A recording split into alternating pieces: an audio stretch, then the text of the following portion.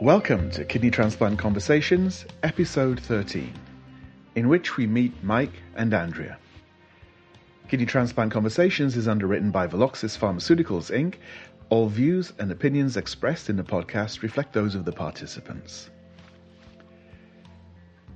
Looking back on his childhood and ancestry, Mike can see many signs of hereditary PKD, polycystic kidney disease, in his family. But at the time of diagnosis, it came as a surprise. From that point onwards, he knew the clock was ticking and that a kidney transplant would most likely be needed.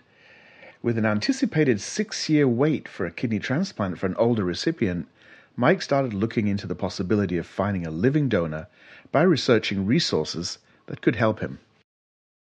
And later in this episode, Mike's niece, Andrea, tells us about how and why she came forward with an act of kindness and love for her Uncle Mike, and the journey this has led to, including some unexpected discoveries. She'll also tell us about her involvement with kidney donor athletes and the unusual way she spent World Kidney Day this year. But first, I started our discussion by asking Mike to share with us how he found out that he had kidney disease, and how he then approached the challenge of making a kidney transplant happen.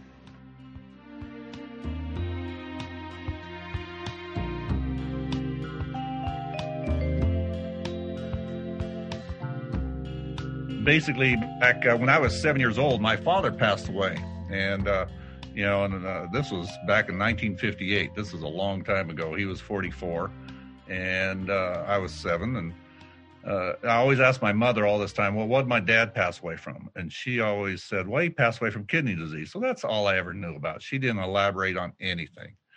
And the only thing she ever told me, said, well, they were trying out some new blood cleaning machines or something like that. So it was kind of the beginning of dialysis, as far as being well known and being used.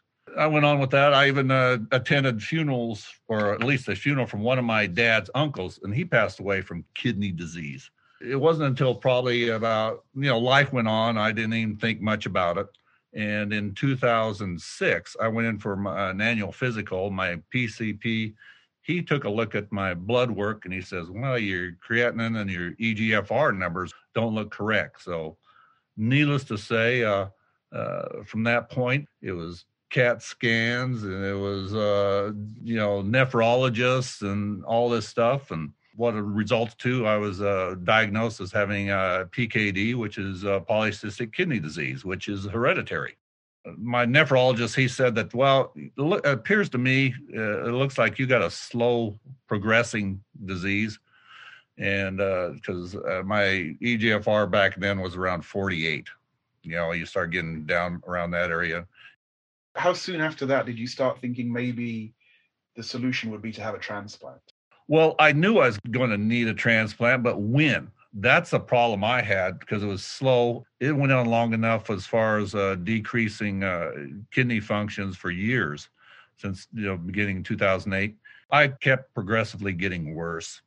And I couldn't really do anything until my EGFR or anything like that hit around 15 as far as being eligible to get on the transplant list.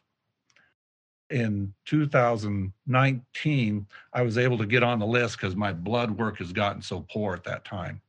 And at that point, I was seeing a nephrologist monthly, and I was having blood draws done monthly. They were changing my drugs every month. That's when I really started looking at finding a kidney donor because I couldn't do much until I was actually on a list. Of course, they ask you all these questions, about your health and who passed away. And, the oddest question they ask, well, did your father pass away from an aneurysm? I said, no, he passed away from kidney disease. And they said, well, we're going to have to run all these tests on you. So they did all sorts of stuff. And, they did CAT scans in my head and everything like that. And they said, well, it appears you have a small aneurysm that we're going to have to repair. And so, okay. 2019 was a tough year for me because besides that, I also had 2 abdominal surgeries, for small bowel obstruction, then developing hernias through this large incision in my abdomen. So I had those surgeries in there. And then they did aneurysm surgery on me. And of course, for my aneurysm surgery, I developed blood clots. I had 2 subdural hematomas And so I had to go in, and they had to do burr holes on the left side and the right side. So they drill into your head. And of course, you're awake for this. Well, needless to say, I was taken back off the list as far as transplants. Because of all the other stuff that was going on. They go, you've got too many health problems. They said, let's see where you're at. So, about 6 months went by. They said, you're not going to lose a place in line. Of course, that line for me was at least 6 years. That's what they told me. Finally, I was able to get put back on the list after I recovered. At that time, I was dealing with so many other surgeries. I wasn't even thinking about kidneys. So that's when I started inquiring. I was looking hard, at least starting a year before I actually got a transplant. When I did get the big give, because I was calling a lot of people, I got a hold of them. I looked at some of their webinars. I talked with kidney donors and kidney people that received some, because I was able to get some names of some people. When I looked at the big give, all their stuff in there, they had a list of here's everything you should do. So National Kidney Foundation runs Big Ask, Big Give. Yes. And they had a list of people that had already gone through the process, who were recipients of a living donor transplant. And you were able to talk to some of those people. Probably the two people, the donor and the recipient. And, they gave me references even to books and other things. So they were helpful. I also, the big ass on one of the webinars, here's all the things you should be looking at and doing all these things. Well, I'm not very media savvy, let's put it that way. I don't do really any social things on the internet. I look at things, but I don't type in, I usually leave my opinion out of everything. So I'm ignorant when it came to that stuff, because I'm an old guy. And you don't want to be at a disadvantage because you're not used to using Facebook every day. Yeah, that's correct. And I think honestly, women have an advantage because there are more women on Facebook than men generally. So you've got to compensate for that somehow. They said find somebody to be your champion. That was one of the things. And my daughter-in-law, she volunteered for this project, and she was probably the most helpful one of all. Because she put the word out, everything. And, she started, of course, she had her phone number down on that. And so she received all these calls, and she was kind of surprised how many calls she did get. So did she use social media on your behalf? Yeah. Yes, that's correct. Because I go, I don't know, what do I do here? I look around, I go, well, because I've never really done it because I'm not that type of person. Was that suggested to you as part of Big Ask, Big Give that you find a champion? That's something that they coached you to do, I guess. Yeah, so that was it. There was probably some other things in there that they suggested. I go, that's kind of not my personality. I can't remember what they were right now, but I go, well, I'd find it awkward. I'd really be awkward asking this way. Did you ever at any time say to yourself, I couldn't possibly ask somebody else to give me a kidney. It's too much. Well, that's probably why I didn't even bring up to anybody I had kidney problems when I was first found out, because, I didn't tell anybody. Of course, my wife knew. And it wasn't until, 5 or 6 years later that I started telling some people that, I do have kidney problems and kidney failure.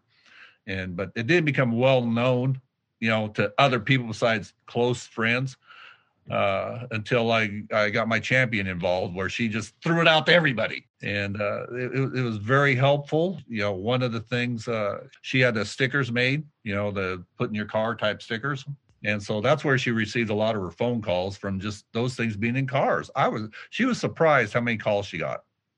Is that something that's suggested by the program, or was that her idea? That's pretty common, because you can drive around here and see kidney wanted stickers now and then on cars. And so we had them on ours. So it was very helpful that she was doing all this work for me, because she ended up having the things put together, ordered them, and then she started handing them out to people, gave me a big stack, and okay, see who you can get to put these on there. And so that's kind of where we were at that point. Of course, at that point, I was still seeing my nephrologist and taking a lot of drugs to keep off of dialysis. What happened to me was a miracle. It was, because you look at the kidney transplant for people my age is very low, because when I got my kidney transplant, I was 69. and with this long wait for anything, I said, I told myself that I'm going to be waiting 6 years, or basically at that time, at least 4 years. And I go, well, once you get on dialysis, the longer you're on dialysis, the less chance you have of a successful kidney transplant. And so I was able to get my kidney transplant not being on dialysis, and I got a live kidney from a very, very healthy person. You know, we were invited over to our my nieces, and that's my niece on my wife's side, and her name's Andrea. So we were invited over there for a pizza dinner or something, or we're sitting down to eat, and my wife sits down and she goes, "Hey, Andrea, would you mind put a sticker for Uncle Mike on on your car, the kidney wanted stickers, please call," whatever. I can't even remember what it said now. And she goes, "Oh, Aunt Sue." And just for that split second, I said, "Wait, you won't put a sticker on for me?" You know how that crosses your mind so quickly. And her next words that came out of her mouth was, "I'm approved as a donor for Uncle Mike." And and we all sat back. We go, "What?" And it just came out of the blue. We had no idea she went through all these tests because she didn't want to let anybody know she was doing anything in case she couldn't help. Yes, she kept it completely to herself. And of course, needless to say, the tears were flowing at the table, and it was, we go, "Whoa, this." I look around and, I got goosebumps. I go, "How did this happen?" Because I'll be honest with you, I didn't think it was going to happen. I think I was just going through the motions because, who's going to give up their kidney? That's kind of what it boils down to. And, I was really surprised that it came out of nowhere. It really did. Somebody just felt like they should give a kidney. And it was a miracle, and she's a great person. She's actually very active. She even went to college off a basketball scholarship, and she's a real athlete. So I got a great kidney. All the stars lined up for me. They did. So it was amazing. Wonderful. So presumably something that your champion had done, putting things out on social media, and your story got told a few times within your kind of family network. Mm-hmm. She heard it, and then she took it upon herself to get checked out to make sure. So she was very thoughtful about it as well. She didn't want to tell you unless she really could. You hear donor stories, and a lot of times the donor says, "I wish you'd asked me sooner. Why didn't you ask me sooner?" So there is that kind of like, people really want to do this and want to help. And maybe have some fear about the procedure, or have some fear about, this is going to be expensive. Will I be able to get, health insurance after? And it seems that there's been so many things that have happened in the last few years that have made all of those things much easier. It was basically from the time I got put on the donors list to the time I had my actual transplant was 2 years, which I thought would never happen. But I just you put the word out, and it happened, and it's like I said, it came out of the blue. So if you're a person looking for a kidney, just keep trying. That's all I can say. Keep trying, because you never know where a kidney may come from. What was the one key thing about the Big Ask, Big Give program that changed things for you? Well, it changed my approach because, I didn't know how to ask people. That's it. How do you ask somebody? How do you put the word out that you need a kidney? And nobody, I didn't even want to ask anybody because I didn't want to let them know I had kidney problems. I was caught in this circle, and so this was very helpful, giving them, and actually by reading and looking all this and talking to people with the Kidney Foundation, it showed that you got to be more aggressive. I hate to say that. That's what it boils down to. You got to be more aggressive, and you can't be timid. You got to let people know you need a kidney. And that's probably what it amounted to, is me getting over my hesitancy regarding doing that, because I have a hard time asking, well, can you give me your kidney? And also maybe trusting that people want to and are prepared to do far more than you might have realized. My champion, she ended up got a lot of calls, and she gave them the phone numbers and the information, and she texted them back stuff like from the hospital, because they have some literature, and she may have got some stuff from the Kidney Foundation. I can't remember everything she was handling on her end. She was able to do the begging for me. That's kind of what it amounted to. If I didn't need one, I could probably do that very easy, but I'm asking for myself, and that's where I had the difficulty. So if Andrea was here, what would you say to her? Oh, well, I could, it's, she knows, I don't know. You're getting me teary eyed. I don't know. I can't even respond on how to answer what I could say to my donor. Cause there's, she gave me the gift of life. That's what it boiled down to. And I didn't think it was possible. So I'd say you got me. I didn't bring any Kleenex in here. That's a problem. So, oh goodness. I can't, it's very hard via Zoom. I can't hand you mine. Yeah. So, it's amazing. So all I can do right now is support her. My donor has become a real advocate. She joined a group called the Kidney Donor Athletes. They're kind of a group that ends up trying to show people that give kidneys still live a normal life. They're doing everything they can. And right now she's with that group. And they're in Africa right now. They're going to be climbing Mount Kilimanjaro. They're hoping to be up there on the 10th, on the summit on the 10th. And I think that's called World Kidney Day. Anything else that you would share in terms of encouraging someone who's thinking about asking for a living donor or being a living donor? Like I said, it's an uncomfortable ask. It is. Try and find somebody you're comfortable with that can handle these questions, that can, like I said, be your champion. That's probably the biggest thing I needed personally, is that it was too awkward for me to ask. But if you get a third person involved, it's easy for them, and so that's probably the biggest thing is get a champion, because I'm sure the majority of people are probably like me. Well, I can't go ask somebody something like this. But find somebody else that can on your behalf. And then all of a sudden the conversations start flowing at that point.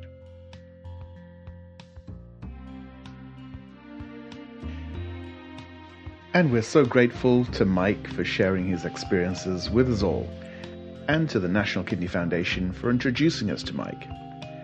Now, you've heard a little about Andrea already, so let's meet the person that changed her Uncle Mike's life in an amazing way, and learn about how that action changed her life in some quite unexpected ways too.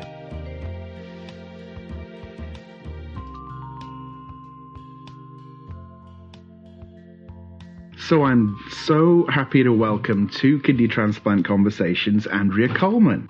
How are you, Andrea? It's great to see you. I'm doing great, Rolf. How about you? It's good to see you too. Not too bad, thanks. And tell us a little bit about yourself. I was born and raised in Denver, Colorado, and still live there today. I've been an athlete my entire life, playing sports through college. Love hiking and living the Colorado life as much as I can. And I donated my kidney to my uncle in December of 2020, right in the middle of COVID, which was a fun experience. What an amazing thing to do. He's a wonderful guy. Yeah. He sent us a link to a news story, and you were up on Mount Kilimanjaro. What were you doing up on Mount Kilimanjaro so soon after having surgery and giving one of your kidneys away? Yeah, it was definitely something I never thought I would do in my life, but I was up there with 21 other kidney donors. We're all part of a group called Kidney Donor Athletes.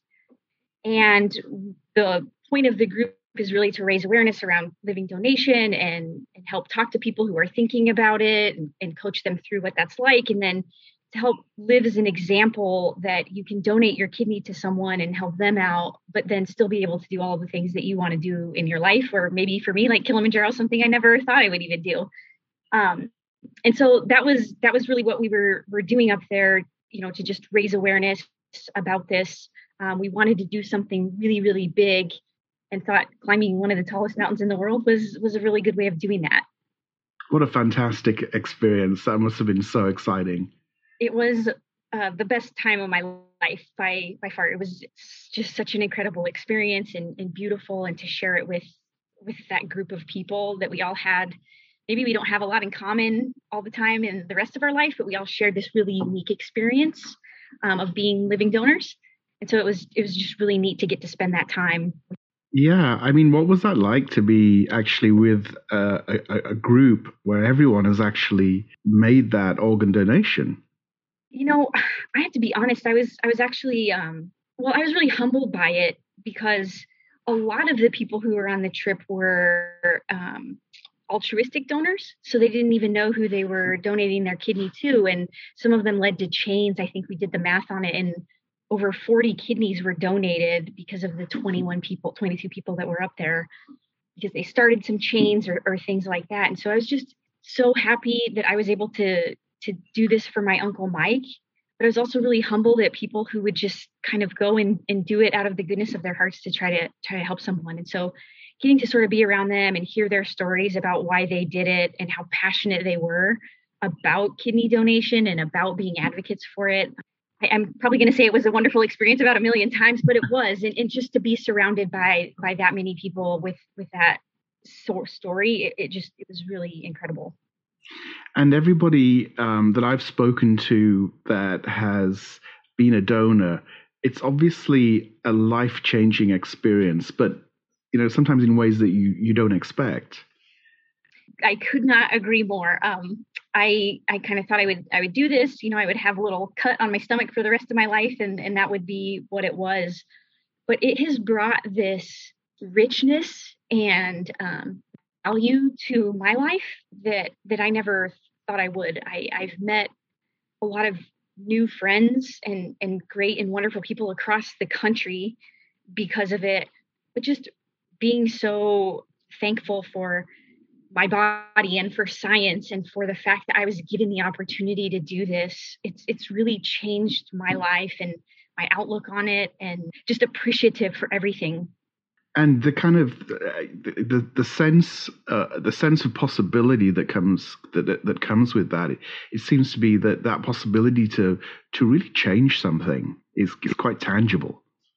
It is. I think so often, and this has been kind of a search in my life, I try to volunteer a lot and do a lot of things to try to help the community around me, but having something so tangible to be able to see my Uncle Mike and kind of know the pain that he was in leading up to the surgery, and he was he fought so hard and continued to do as much as he could, but I know how tired he was and how hard it was, and to see the immediate change in his life, that is, I can't even really describe what that feels like, to be able to know that I played a part in that, and how grateful I feel that I got to do that. So let's dial back time a little bit. Sure. And let's go back to, can you remember when you first became aware that your uncle was unwell? So, I've known for a long time, but I didn't know really the extent of it. And it's just because he wasn't incredibly vocal about what was going on. And so I kind of knew, and throughout my life, we went over to his house for barbecues, and his son is like a good friend of mine. And so we were just kids living life, never really knowing what's going on with our parents, right? And then it wasn't until, more recently, the last probably 5 to 7 years, that I started learning a little bit more about what he was going through and what was kind of happening with him. And so I was more aware of it, but to be truthful with you, I didn't know very much about living donation. I didn't even know it was a thing. I just, I always marked the thing on my driver's license that it's sure, I'll, could take all my stuff if something happens. I didn't know anything about the fact that I could do something living about it. I knew he was struggling with something. I just didn't know exactly what and for how long and how much, and all of the things that he had been doing for years to try to live with it the best that he could. Do you remember what it was that put you on that track to actually thinking, well, actually, I could help? Yeah, so we were over at my husband and I, and a couple other family members were over at his house for, I think it was some sort of holiday gathering or something like we did. And we just got to chatting, and he had one of the little brochures from the hospital about organ donation. He was kind of talking to me a little bit about it, just what it was. I was asking some questions, and so that was the first time I kind of heard about it. I took the pamphlet home, and it was always just sort of sitting on my desk. Um, and I feel that it's just kind of like an ignorance thing about just not really being aware of how how much he was sort of struggling and what was going on. It just didn't occur to me. So sort of sitting there, and then it was all of that started happening kind of when COVID was really starting. And so we're all sitting at home all day, not being able to go anywhere. And I pulled this pamphlet out again, and I was like, oh my gosh, I need to just call and see what happens. And that was kind of how it started. I wish there was this big light bulb moment about it, but it wasn't. It was just kind of he gave me the information, and then I called, and the process got going. Yeah, I mean, I guess there doesn't have to be a light bulb moment, right? It's just it's kind of like an evolution in your thinking. And you made a call, so who did you call? So I did my donation through the University of Colorado Health System. Hmm.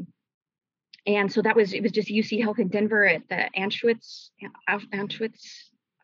campus, and just called them and just kind of went through their procedures. So you called them direct. You didn't call Uncle Mike. Right. I wanted to go through the whole process, but I was really afraid that if I went through it all and then I wasn't a match, or they turned it down, I didn't want to disappoint him or get anybody's hopes up. Then it didn't work out, and I was just really nervous of letting him down.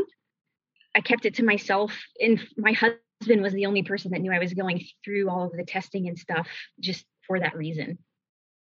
And do you know if that's fairly common that people will come and get an assessment without, because it's kind of low key, isn't it? It's like, well, I can get an assessment, I can see, and I'm still kind of like, we're still in like decision making mode.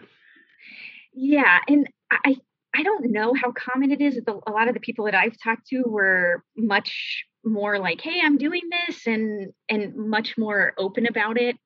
I just was a little bit more low key. Yeah, But whatever works. it is, and everybody's different. Yeah. I'm a little bit more of a private, kind of introverted person, and so that's just how I like to live my life, anyways. And I think this is kind of like, what's so hard to appreciate when you're coming into this whole environment for the first time, because you don't know what you don't know, and you don't know how these things work.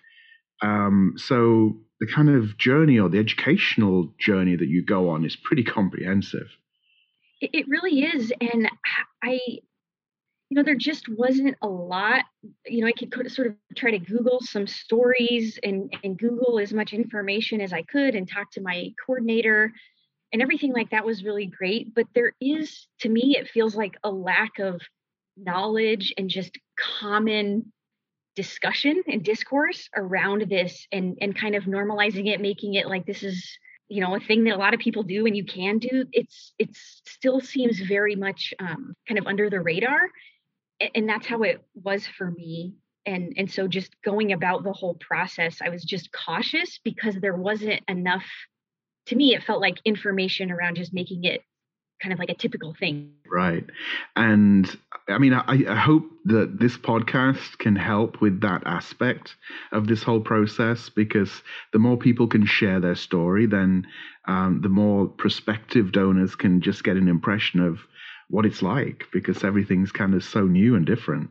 I couldn't agree more. And I agree with you. I think that this is such a great resource because for me, I was just thirsty for as much information as I could get on it. And especially hearing what other people went through and some of the emotions around it that were sometimes just more challenging, and just knowing that that's okay. And making people feel comfortable with the range of things that you go through. That was the sort of information I was really hungering for. And you must have to really think very carefully about the possible risk that you're taking on, because there is a risk. For sure. And it was something my husband and I talked about a lot. And I talked about it with the team at the hospital. They said, you don't have to do this. And doctors never want to cut someone open, that they don't have to. And you have to be aware of that. And just besides that part, I am very active. And so I was very concerned if, can I still climb 14ers? Can I still run marathons? Will I still be able to do all of these things that I like to do in my life? And there just wasn't a lot out there that told me, or examples that showed that you could do all of those things. And so you're right, like weighing those risks. It's something hard to do on your own in a computer with a computer when you're stuck in your house for a year. It's a lot to process. It is. But you did do it, and even did it during COVID, right? That's correct. Yeah. Wow, that's a lot of excitement going on. It was, it wasn't how I was expecting to spend the pandemic, but sure glad I did. Yeah. And then afterwards, what can you remember about after the procedure? And then you must have spent a little bit of time with Mike, with Uncle Mike afterwards. What did that feel like? Yeah. So we, our rooms at the hospital were just a couple of doors down. And so the afternoon of our surgery, I actually hobbled myself over to say hello to him and chat, and he looked great. And then later that evening, he came cruising by. Even that same day, he was, I think, allegedly moving much faster than I was after that. But my recovery, thankfully, was easy. I started walking a mile or two a couple of days after. And then I started running again a month after. Wow. And I felt really great right away. There was some of the soreness and stuff, and that lasted for a little while. But I think continuing to move helped me heal a little bit faster. But then it was also really motivating to see my Uncle Mike. We had a big snowstorm like a month or so after our surgery in Colorado. And he was out shoveling like this, inches and inches of snow. And so just seeing him and hearing my aunt, his wife, talk about how he was, eating it much better and like just moving around and had so much more energy. That part helped me kind of move through my recovery as well, because it's so motivating to see him doing so well. And it's just so inspirational to hear you talking about the whole thing like this. And it was how long ago now? I donated December 2nd of 2020. So it's nearly 2 years, but within 2 years, you're climbing Mount Kilimanjaro. Yeah, I ran a marathon on the year anniversary of the donation, and then I climbed Kilimanjaro about 2-3 months after that. Well, I am just amazed and humbled to hear your story. It's just such a pleasure to see your enthusiasm and the kind of the brightness of your spirit coming over talking about it. Well, thank you, and I appreciate you letting me chat about it, because it has been just one of the best things that I've ever done in my life. I'm just so grateful for the doctors and for science and for all the support that I was able to find, and just that I was so blessed to be able to give this gift. And knowing what I know now, I like to think that even if I didn't know somebody who needed one, that I would still donate, that I would do anything that I could, because it really has, it's amazing to see how you can make an impact in somebody else's life. But the gifts that it's given me for donating that, it's just been something I never ever would have thought I would have done in my life. Have you had the chance to talk to other potential donors? Here and there. Part of the kidney donor athlete, part of what we try to do is chat with folks. So they try to match us up with people who have similar, maybe athletic backgrounds or live in the same state, or do things like that to try to match us up to talk to some donors. So I've chatted with a few people here and there. And then I have other friends who are part of different groups through the Kidney Foundation and things like that also try to mentor and talk to potential donors. So that's all part of the process. Yes, exactly. And you don't mind talking about it? Not at all. I mentioned earlier that I'm a little bit of an introvert, and I don't like to be very, here I am, about anything. But if anybody says anything, or I get the opportunity to kind of just discuss that this is something you can do, you can think about it. It's a really rich thing that you can do in your life. If I get that chance, it's one of the things I'm not afraid to be a little bit more gregarious about and out there. Fantastic. Well, look, thanks so much for joining us on Kidney Transplant Conversations. It's been a real pleasure to chat with you about your story, and thanks for sharing. Yeah, thank you, Rolf. I really appreciate you giving me the opportunity, and thanks for all that you're doing to help raise awareness and hopefully bring more people to the cause.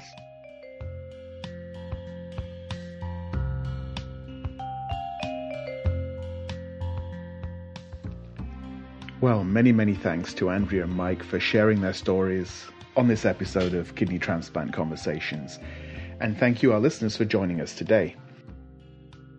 Andrea tells me that her organization, Kidney Donor Athletes, is really interested in hearing from new members who'd like to join and participate. A link is in the podcast description, or Google Kidney Donor Athletes. Thank you again to our Kidney Transplant Conversations underwriter, Veloxis Pharmaceuticals, Inc. All views and opinions expressed in the podcast reflect those of the participants, and the information shared in the podcast should not be considered medical advice in any way. On our next episode, we'll be hearing from the National Living Donor Assistance Center and also talking with Risa Simon about the Donor Seeker program. Until then, be safe, be well, and thanks for listening. Copyright Project Advocacy 2022.